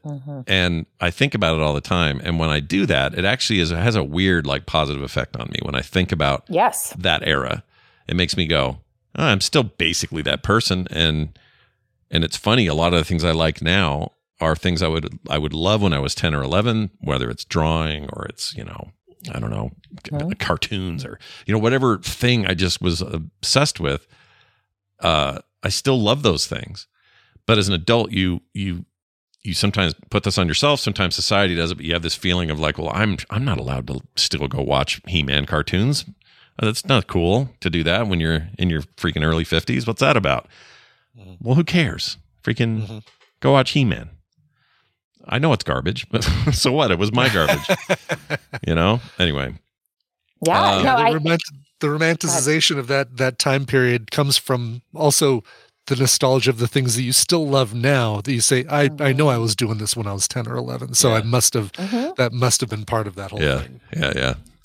Yes. Well, and it is definitely connected. And I would say, Scott, this is me assessing your childhood from 7 years younger than you. Yeah. But you really lucked out with your parents because that was not like you being the weirdo that you are was valued. And it's because dad was a weirdo too. Yeah. And yet like, I always felt permission. that. I only ever felt negative pressure on that outside of the home. That was never a problem at home. This is why life, it's not like your life is easy, but this is why you are as functional as you are, because that is so important developmentally for a child to be witnessed as its actual self in its growing form. And that's what's parenting is so hard. They change 1,000 times under your roof. Yeah. And if you can't let them change or it should be, and the best advice I ever had was this lady I really respected. She brought me dinner when I had a baby. And she said to me, hey, I'm just going to throw this out here, but when I met my kids, and she used that word, I met them. When I met my kids. Yeah. Okay. When I met them, I felt like, wait a minute, aren't I supposed to just be like in love? And this is this most, she's like, yeah, all I felt was like, hi, my name's Brooke. I'm going to be your mom. Like, weird. I didn't have that stuff people talked about. Yeah. But, and that helped lower the bar of like how you're supposed to feel for me. But it was also super right on, which is, I don't know these kids yet. Yeah. I'm going to get to know them rather than I'm going to form them and they're going to make me feel good because they play baseball or basketball. There's also it's funny because there's a thing happening right now and it's kind of a celebrity thing, but Bradley Cooper's being taken to task for an interview he did on Dax Shepard's podcast where they were talking about kids and how it changes your life and everything. And he said he didn't think he loved this kid when she was born. He says, it's here's a quote, "It's dope. It's cool. I'm watching this thing morph," he said, referring to his daughter. "Fascinated by it. Love taking care of it. Would die if someone came in with a gun. It's only a couple of months. I don't know." Like he's not feeling that like I would die for this kid feeling, or I don't know if I know I'm meant to take care of it, but do I love what this is? I don't even know what this is. And it took time for it. People are really piling on him for this. But I think what he was saying was, I haven't heard the whole interview, but I think context matters. But I think what he's basically saying is, I wasn't expecting to not feel those feelings then. I feel them now, but it took time. It's okay to admit that, you know? Like, you just can't do anything in the internet age and have nuance. Well, especially if you're Bradley Cooper. But also, what is happening in someone that this is I don't know, an fool's errand. But what is happening for people that they get so triggered by someone saying something about their own experience that in the end, he's not saying, I don't even like this kid. I'm just going to pay for it, I guess. Yeah. I mean, but what triggers that in us? And that's, if you can get curious about that doesn't trigger me one iota. But I also had parents that, man, you paved the way. I was easy to get to know. They did not have to twist their brain to understand me. I was very boring and straightforward. I was still myself, right? But does that make sense? Like, that's how it actually should be. And if you weren't given that as a kid, if you were not allowed to be yourself, then it's going to really hit you. Certain things are going to hit you more than other things, right? You're going to hear a celebrity say a thing and freak out. Like, my favorite is how everyone gets obsessed with like the bathing habits of celebrities. Like, oh, they only wash their hair once a week or some whatever. And you're like, what? And that's because that's your stuff. Yeah. Like they're not allowed to have their own weird thing that they do because you need them to be something. That's about you. And so it is a fascinating little kaleidoscope. It's about you, but it's also about the depersonalization of people you don't know, but you 100%. think you do. Yeah. Like, somehow Bradley Cooper is the worst thing in the world because he could honestly talk about attachment development, which is normal. Yeah. Now, the real problem is if you're not allowed to have that be your experience, like Brooke, who had to shake hands with her kids, then if that's not permissible, then what do you do? You're going to fake like it's something? Like, you know what kids need is parents faking it, right? Yeah, more faking it. That's the hard thing, right? Yeah, I don't know. It was a thing I had to learn that not everybody was thrilled. Like, when my kids all popped out the chute, I was stoked. I was so excited. Emotionally, just so ready. It was their high points of my life still. Like, this is the most amazing thing. And my relationship with them now matters more to me than anything. But it took me a while to realize that not everyone is having that experience in the ER, or not ER, but in the birthing room. Their fears that they may have had leading up to it don't suddenly abate like mine did. Some of them carried forward. Some of them never left. Some of them still deal with it now, and they're whatever. And to me, that feels really foreign and weird. The hard part is just going, yeah, it does feel foreign and weird to you because that's not yours. That's not your thing, and somebody else's experience. You gotta get better about understanding that not everybody had that experience. You know. Well, and also let's go back to your 10, 11-year-old highlight reel. That is when I'm working with someone to help heal a lot of these wounds that happened when they were younger, and they don't have a 10-year-old life like that. They don't have a 5-year-old life like that. They were very young ages, whether through abuse, directly obvious physical, sexual, any kind of abuse like that, or the more insidious and dangerous emotional abuse. They were not allowed to be children. Yeah. In the same way that concept of just free and carefree and safe and loved, and there's a place to come home and eat. Like, notice you weren't like, where will I eat tonight? Right? Or what kind of dad am I coming home to? Like, those are real things these children have experienced, right? And that has carried on throughout their life. So when you are feeling the burnout at midlife or even earlier, because you've had to play a role, you've had to survive, it's your adrenal glands give out, right? Autoimmune disorders are connected. Your body is showing you because you couldn't see it earlier because it was this water you were swimming in. You don't know. But when those signs come up, it's the body's way of going like, we're not doing this anymore. Yeah. So even if it's 40 years in and you think this is my personality, I promise everything in your physical system doesn't want it anymore. Mm-hmm. And so to heal that, often what I'm doing with these folks is getting these sort of, and you ever hear it, healing your inner child or freeing your inner child. It's literally what this means, is allowing that inner child to play and to not be trapped inside this system that was requiring them to be something else. So it is really about creating your highlight 10-year-old reel for these kids who never got to have that. Right. And can be incredibly life altering for them. Right. I had a client recently, we did a session similar to this, and just really freeing up this little kid in her that had to keep mom safe emotionally because mom was not okay. And what happens when that kid no longer feels that burden? The whole system just relaxed. She's like, what voodoo is this? Her husband said, what happened? But I would like to sign up. Yeah.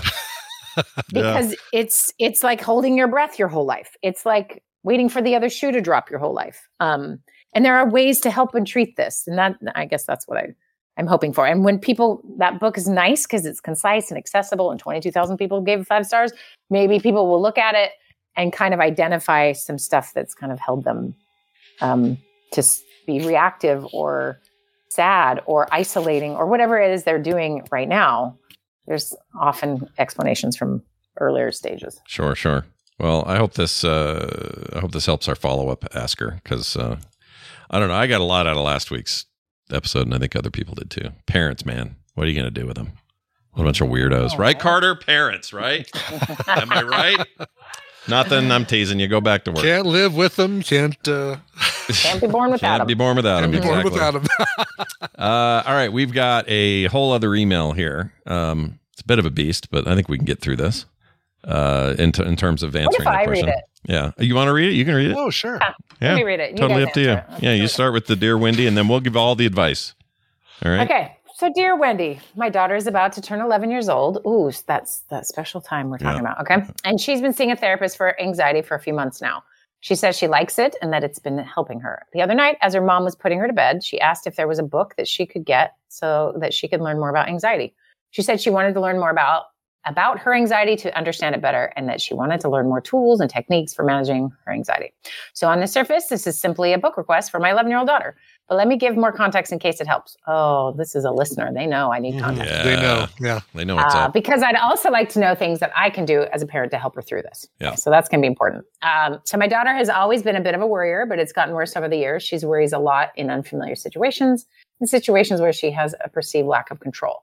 Some examples are that she recently went with a friend's family on a day trip 2 hours out of town. She was very anxious about whether the friend's mom, whom she knows very well, by the way, was going to get mad at her for some reason.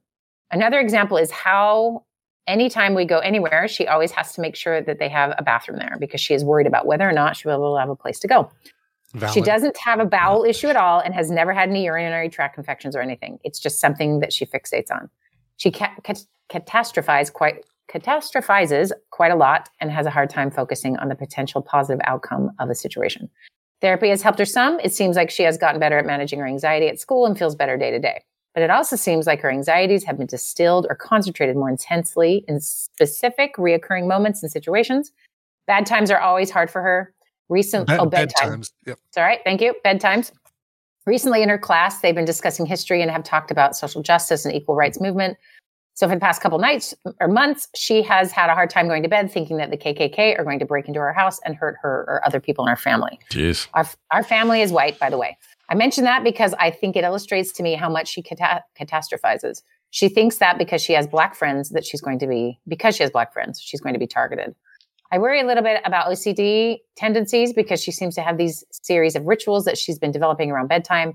She has to say goodnight, give a hug and a kiss, and you have to make sure you say it back to her. And then if you take too long to leave the room after doing that, you have to do it all over again. And after you leave, she has to go around and systematically check the closet under her bed, make sure her alarm is set, and do the goodnight ritual again. Anyway, this is the longest request for a book recommendation ever. How can we help her? Lol. Hello. Sign concerned parent. Do sound concerned. Yeah. That's a lot. So guys, what do you share? Yeah. What do you think? Oh man. Tristan had rituals. Like there were things that he had to do at bedtime. Trying to remember, it was something similar, right? Where, we had to give him a hug and kiss in a regular order. He liked order. He liked, following a process for all those things. I think it calmed him. And he would catastrophize as well. Like if he saw a movie where somebody broke into a house, he'd be worried about that too. For the record, if I watch a heist, not a heist movie, but like a movie where there's like somebody breaking into somebody's house right before bed, I either dream about it and it freaks me out, or I wake up in the middle of the night and all of a sudden hear a noise that of course has to be somebody breaking into the house. Yeah. I have stuff like that, but it's funny because everybody's probably going to have a version of this, right? Or you're going to have some level of this. For me, this hits really home because I catastrophize, or I've gotten better at it in recent years, but I used to be really bad at this all the way up into adulthood. In fact, it felt like it's right around puberty where anxiety happens for me. That's where it kicks in. Prior to that, I felt like who cares? Like the whole world's my oyster. Let's go. Something about that changed. I don't know if that's just chemically or whatever the deal is.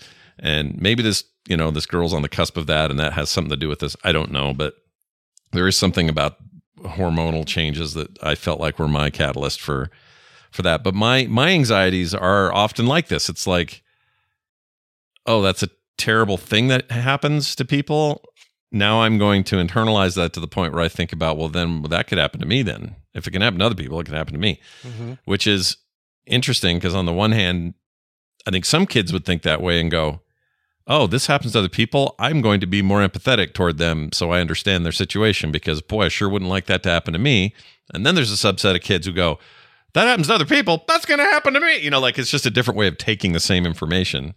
Yeah. And I did a lot like she does, I think, when I was young. And also, so here's a big difference between two of my kids. So in Taylor's case, if she felt sick at all, she would look at me and go, Dad, I don't want to throw up. And she would just like have this whole meltdown about the possibility of barfing. Carter, on the other hand, would go, I don't feel good. Did you see that, Dad? I threw up. Like, it wasn't a big deal for her. It was just like a part of, and we would talk and she would be just as energetic after as she was before. But for Taylor, it was just devastating. Oh my gosh, I'm going to throw up. The dread of it. The dread of it all. And it was a very distinct difference between their two personalities. And I am a little more like on Taylor's side. Like I don't talk much about it, but this dental visit I had to do yesterday or 2 days ago, I was dreading that so bad. I'm going to do it. I'm going to go. I'm going to suck it up and make it happen. But I really, really don't want to do it. And it obsessed my thoughts. I couldn't sleep the other night. All I could think about was a stupid dental visit. So some of us just feel like we can never shake this kind of crap. And then some of us do because they go to therapy and take care of their problems. So I don't know. I don't know if this isn't, I obviously doesn't answer your question about what will you tell this girl, because all I'm saying is I can relate to it. And, Brian had experiences with his son that are similar. So I think there's some relation here, but I don't know what to tell them because I don't even know what to tell myself with this. I catastrophize all the time. Still. Right. Good thing you guys have an expert here. Okay, good. Yeah. Yes. I was like, you guys, this kid's not good advice. What are you? No, it's terrible. You asked us, so we're just telling you. Exactly. I know. We like to be the worst examples possible to make your stuff even look better than it already I is. feel like you're what is that called? You're propping me up. Whatever. Okay. Yeah, no, I'm totally kidding. That was great. But it's also this, like, you can relate, right? You can relate. It's hard. Parenting a kid who's feeling really anxious is tricky. So you follow the ritual with her, or, and in your case, Tristan, like, it just made him feel better. So let's do it. And you don't maybe think much about that. And then as things are kind of getting worse, that is a clue to a couple things. So I'm going to put in the chat, Scott, the book I would recommend. Okay. Well, it's a link to an Amazon thing. Anyway, that's fine. I'll pull it up. This is if you're, I can't diagnose someone from far away, but if the things that you're saying are what's happening and that's just a picture of it, this is definitely OCD. Mm-hmm. And OCD is treated differently than regular anxiety. And so it sounds like, great, you got a therapist on board, and this little girl is suffering, and her brain is telling her to do certain things, or bad things will happen. Here's the thing that's hard to know as parents. It sounds like you have a good relationship with her and you're connected, and she's maybe not sharing everything. Maybe she is, I don't know. But often with OCD, there'll be a lot of scary, intrusive thoughts that are happening. Just like, okay, this is all going to blow up. So there's an anxious thought. It's fairly intrusive, right? OCD as a special blend of the anxiety family.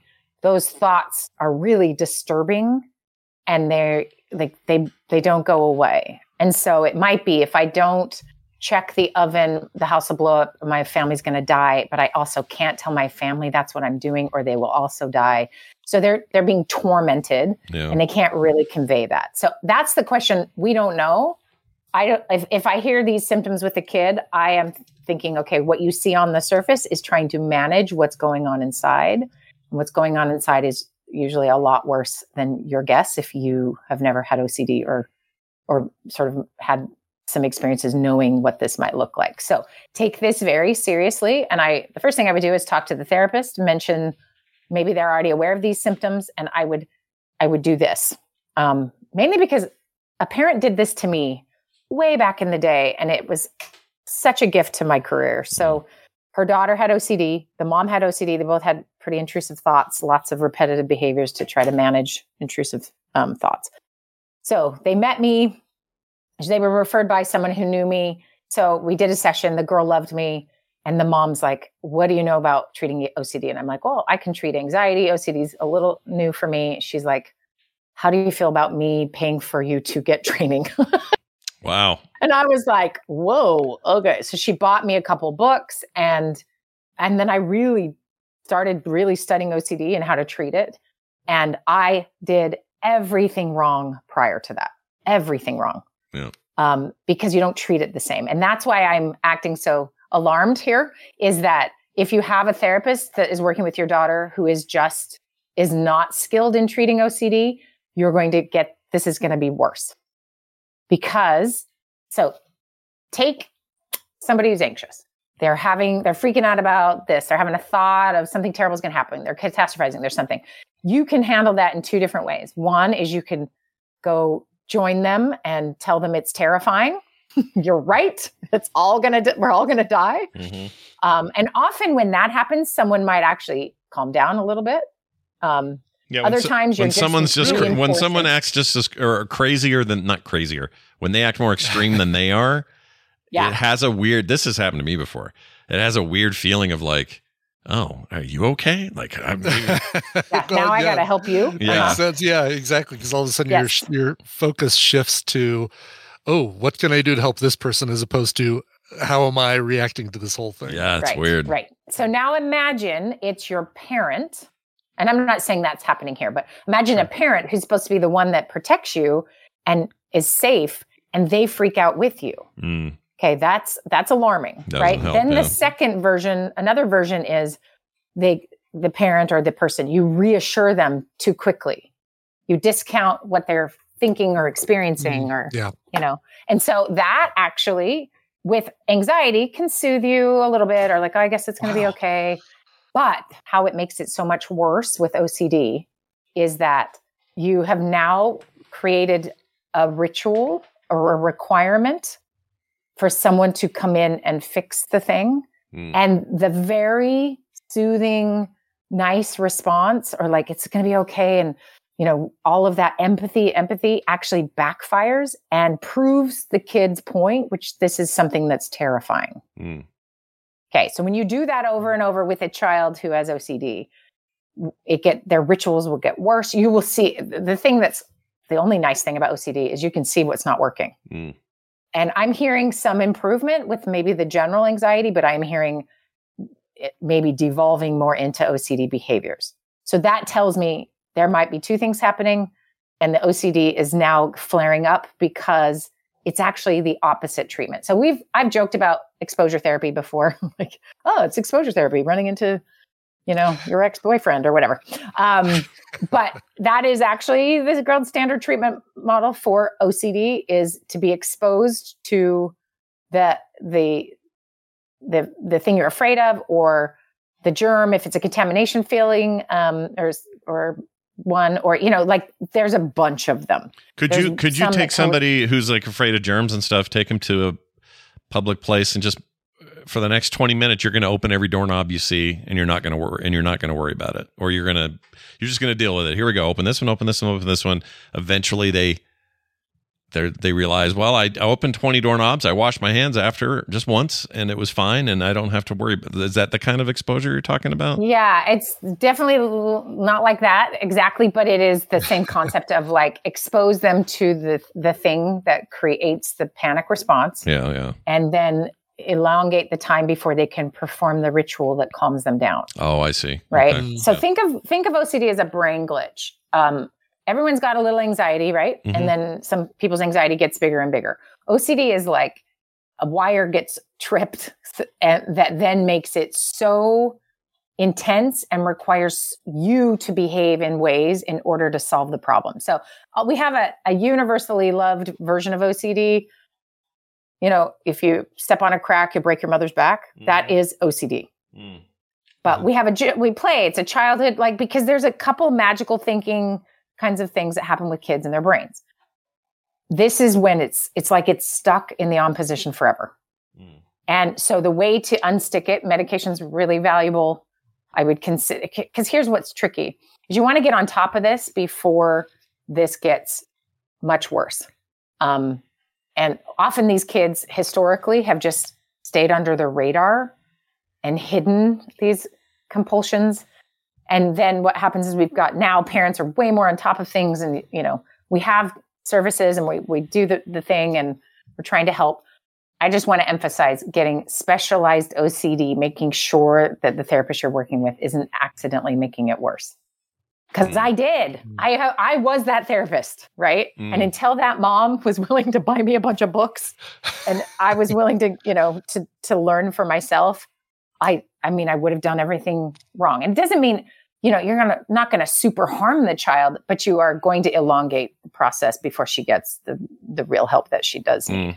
Mm. Now, again, I'm not diagnosing her from far away, but no, that's really likely what it is. Do you think, I don't know what the general consensus is within the, medical community and the mental health community, but things like OCD, like severe examples of OCD, having to count your steps, no crack walking, I don't know, turn whatever. The lights on and off. And on, yeah, all those sorts of things. Checking, those are recoverable situations, meaning like people can end that in their life successfully, or is that a thing they're just always going to have to deal with, and you're going to just stamp it down? You know what I mean? Not that you stamp it down. Don't ever do that. That makes it 10 times worse. Yeah. It is actively treating it. So if it's actively treated, think of it as like remission, right? And medicine. So there's a couple SSRIs that are really helpful for this. Yeah. And some people that works really well for and can just manage it completely that way. Most people need both medicine and some therapy, and it's just knowing what it is. It doesn't make sense. So talking to an average person about it who's never experienced or treated anyone with it, it doesn't make sense to you. So, hey, I just locked my front door. I got in my car, and the intrusive thought is, the door's not locked. You're going to get robbed. Yeah. So you have to go check it, and you're checking it 100 times. Try to explain that to anyone who's not doing that. It's hard. Right? Yeah, it seems crazy. It's so hard. They feel crazy. They can't stop it. They know this isn't normal. It's not like they're in a delusion. They just can't not do it. So because their whole system is telling them, if you don't check that door this last time. So you can see how it really interrupts your life. And so, yes, treatment, there's good treatment. And I've seen people go in remission and do really, really well. You always think of it as like any other challenge. You just have to keep on top of it and not let it get too far. And the hard part is early detection. That's why I'm feeling very emphatic that they do this now, because she's 11 and 11 is so early to catch this and do good with it. Like truly. Yeah. Because this is not just simply anxiety. And you just want to make sure you get good care, because your long-term outcomes are just going to be better, because she won't be building more and more rituals, hiding them, feeling shame. Like, we can get her out of all of those things and find out what's maybe really also going on in her head. Because sometimes, I mean, I've had clients tell me their compulsive thoughts, their obsessive thoughts that are violent and terrifying, or, you know, really gross and really disturbing. So you imagine you're a kid, you just think you're evil. Yeah. And you're not. Your brain is glitching and you need help. So we just don't know what is going on in her head. And so someone who's skilled at this is going to make a big difference. So mom and dad, bless. I think it's maybe 2 dads. I don't know. All the parents, everyone involved, like, recognize that this is not a parenting problem. This is, you know, as we just talk about how parents screw stuff up. This is not a parenting problem, but parents can definitely make it worse. And so we just want you to get what you need to understand to do it, to help her in ways that are not going to add to it, but will help her manage it. And a reminder, book-wise, OCD Workbook for Kids, it's called. That is my secondary recommendation. This should not be your first line of defense. Your first line of defense should be a qualified OCD specific therapist for her. Your second thing, you can do yourself. Yeah. And this book is awesome. You're going to learn a ton as the parent. It's a book you can go through together. It's built for her age, I believe. And it will give her a much better understanding of her symptoms and understanding it differently. This also isn't a book from the 50s. This is 2017. This thing was published. So, it's newish. Yeah. And that whole series, anything that looks like that, they're different authors, but it's the whole series. So for like anger issues or anxiety or, what's another one? A depression book. They're really helpful because it's on a kid's level. It's quality stuff. Anyway, so that whole series is good. Cool. But yeah, that would be helpful, I think, for the whole family. And just recognizing, like, that mom back in the day, like, this is not, I mean, and here's the thing, the mom had intrusive OCD thoughts that activated when she was in her like early 20s. Jeez. And because she knew it was something else than just, oh, there's my depressed, sad, anxious kid. She knew. She just liked me enough to, you know, guide me to actually be qualified. And I thank her, because what a gift to give somebody, right? Yeah, no, that She's is. like, please don't let me offend you, but you're not qualified. And she was absolutely right. Yeah, that stuff's great. You got to accept it for what. Like today, I taught Kim how to make a PDF. You know. Oh, see. Nice. Yeah, it's not quite the same impact, but it's important that we impart our knowledge and help others do better. That's so kind of you. Yeah. pass along those things that the next generation or people in our lives are going to need to know. I mean, look, these taxes weren't going to do themselves, so I figured I'd help out. Well, that's great. Wendy, as always, it is a pleasure, as Dad would say. Pleasure. To do that. And I look forward to whatever we do next. Wendy's, of course, coming to Vegas as well, everybody. So if you haven't gotten your tickets, get in there over at frogpants.com/store and pick them up so you can meet Wendy. That's even if that's all your goal is for that week. She's got you covered. That's a good goal to have. I agree. Yeah. And we're going to do another fun meetup thing. Cool. And I haven't quite figured out what exactly it is, but I got a couple Barry ideas. does have the thing again. Barry. Barry is very happy to help. The patio things. Yeah. Love it. He reached out to Kim as well and said, if you guys need that, he says, you guys make sure Wendy knows she has it. So he's so great. They are wonderful human beings. Wendy, have a fantastic week. We'll see you next time. Bye. Okay. There she goes. Real quick here before we get out. Just indulge me a little here, Brian, if you don't mind. Of course, anytime. You do that a lot, and I appreciate it. You indulge me.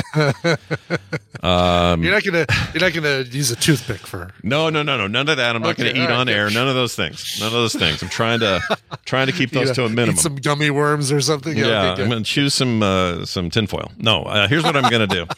Yesterday, Taylor sent us this video. I'm just saying, we got Phoebe's a year old. All right. Now, it's one thing for her to say hi or bye-bye or something like that. Yeah. But last night, she's eating crackers, and she has this conversation with Tay, and I just had to share the audio. So check this out. And all you young kids will especially get it because this term is one that you all love. So here we go. And your crackers? Crackers. Are they bussin'? Bussin'. They're bussin'. Her crackers are bussin'. Bussin'. Isn't that great? Hilarious. I'm so out of loop. I don't even know what that means. I'm going to say good. I think bussin' means, oh man, that burrito was bussin'. I think that means it was just really good. I don't know that. Okay. I'm kind of afraid to look it up, to be honest. I know. We've been burned so many times. Yeah. It's a.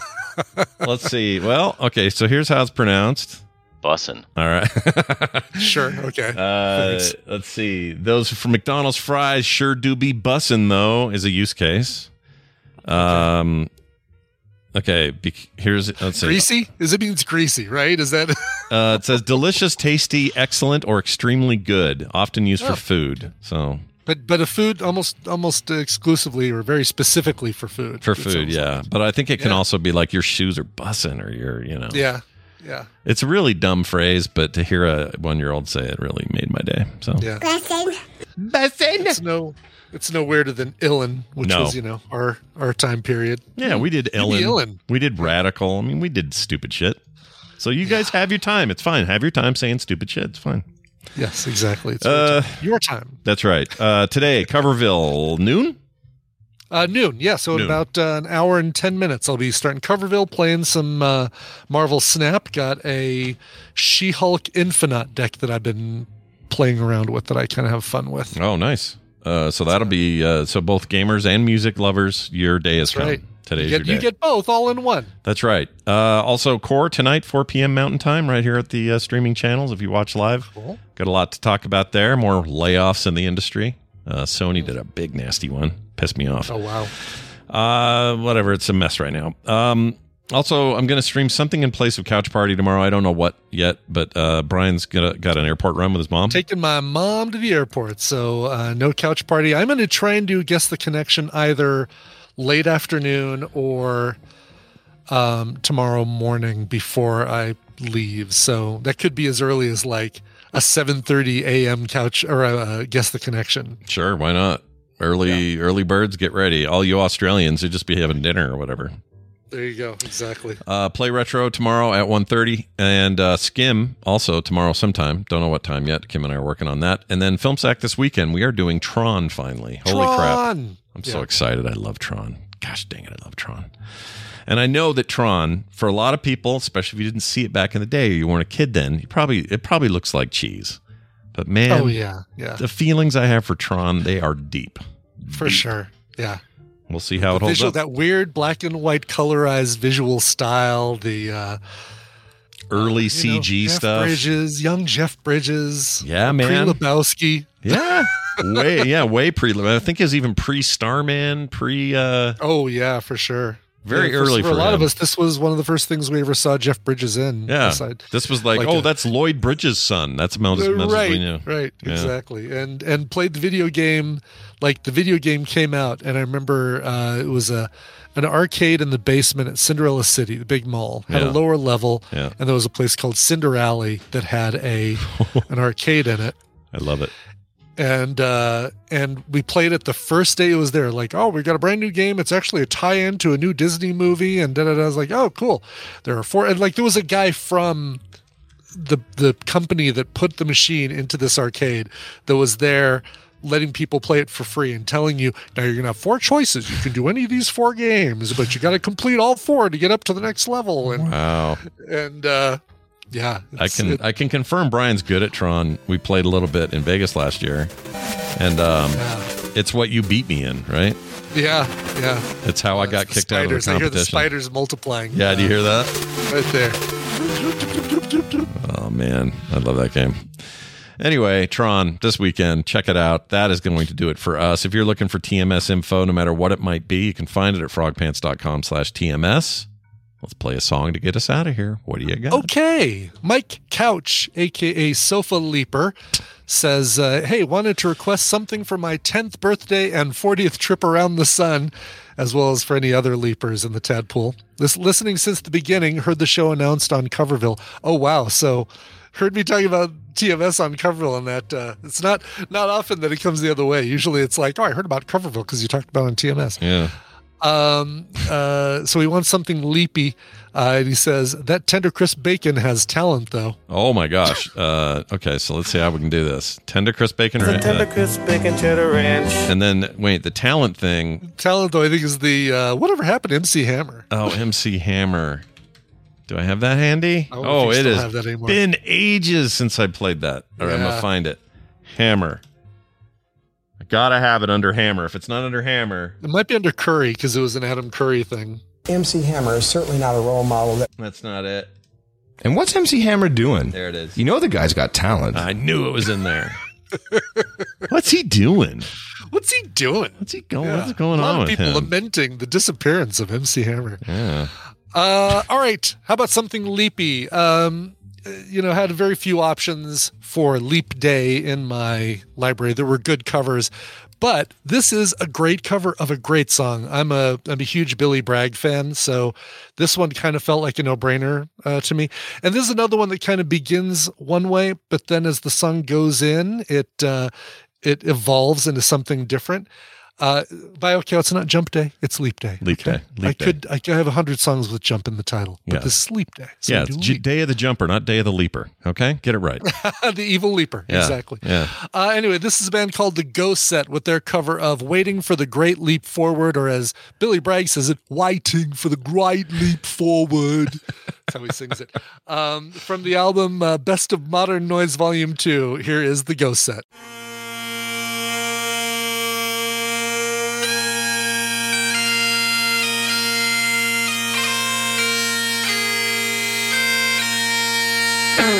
It may have been Camelot for Jack and Jacqueline on the Che Guevara highway, filling up with gasoline. Fidel Castro's brother spies a rich lady who's crying over luxurious disappointment. He looks over, he's trying to sympathize with her, but he thinks that he should warn her that the third world is just around the corner.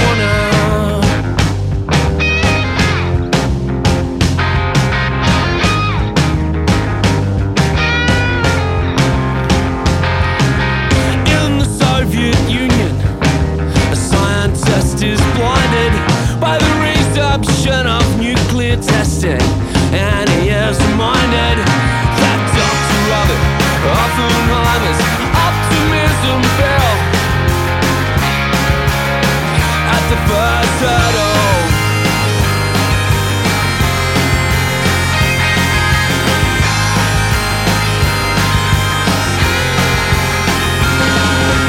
In the cheese pavilion, the only sound I hear, all the people stacking chairs, they're mopping up spilled beer, and there's someone asking questions while they're basking in the light of the 15 front from minutes of the fancy writer.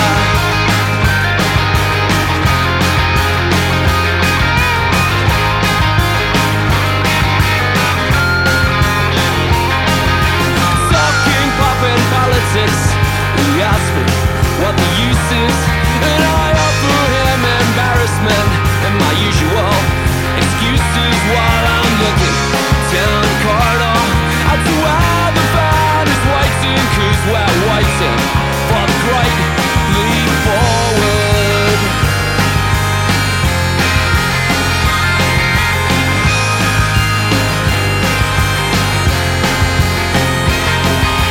Jumble styles are organized, pamphlets have been posted, even after closing time there's still parties to be hosted. You can be active with the activists or sleeping with the sleepers when you're waiting for the great leap forward. Oh, one leap forward and two leaps back, yeah,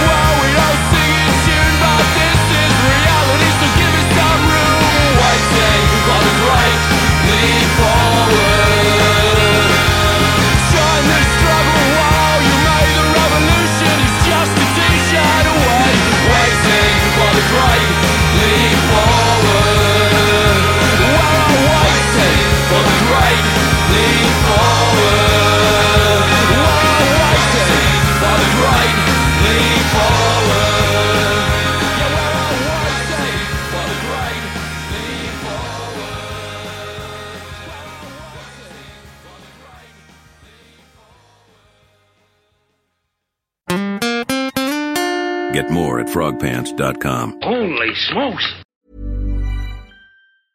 A lot can happen in 3 years, like a chatbot may be your new best friend. But what won't change? Needing health insurance. United Healthcare Tri-Term Medical Plans, underwritten by Golden Rule Insurance Company, offer flexible, budget-friendly coverage that lasts nearly 3 years in some states. Learn more at uh1.com. Planning for your next trip?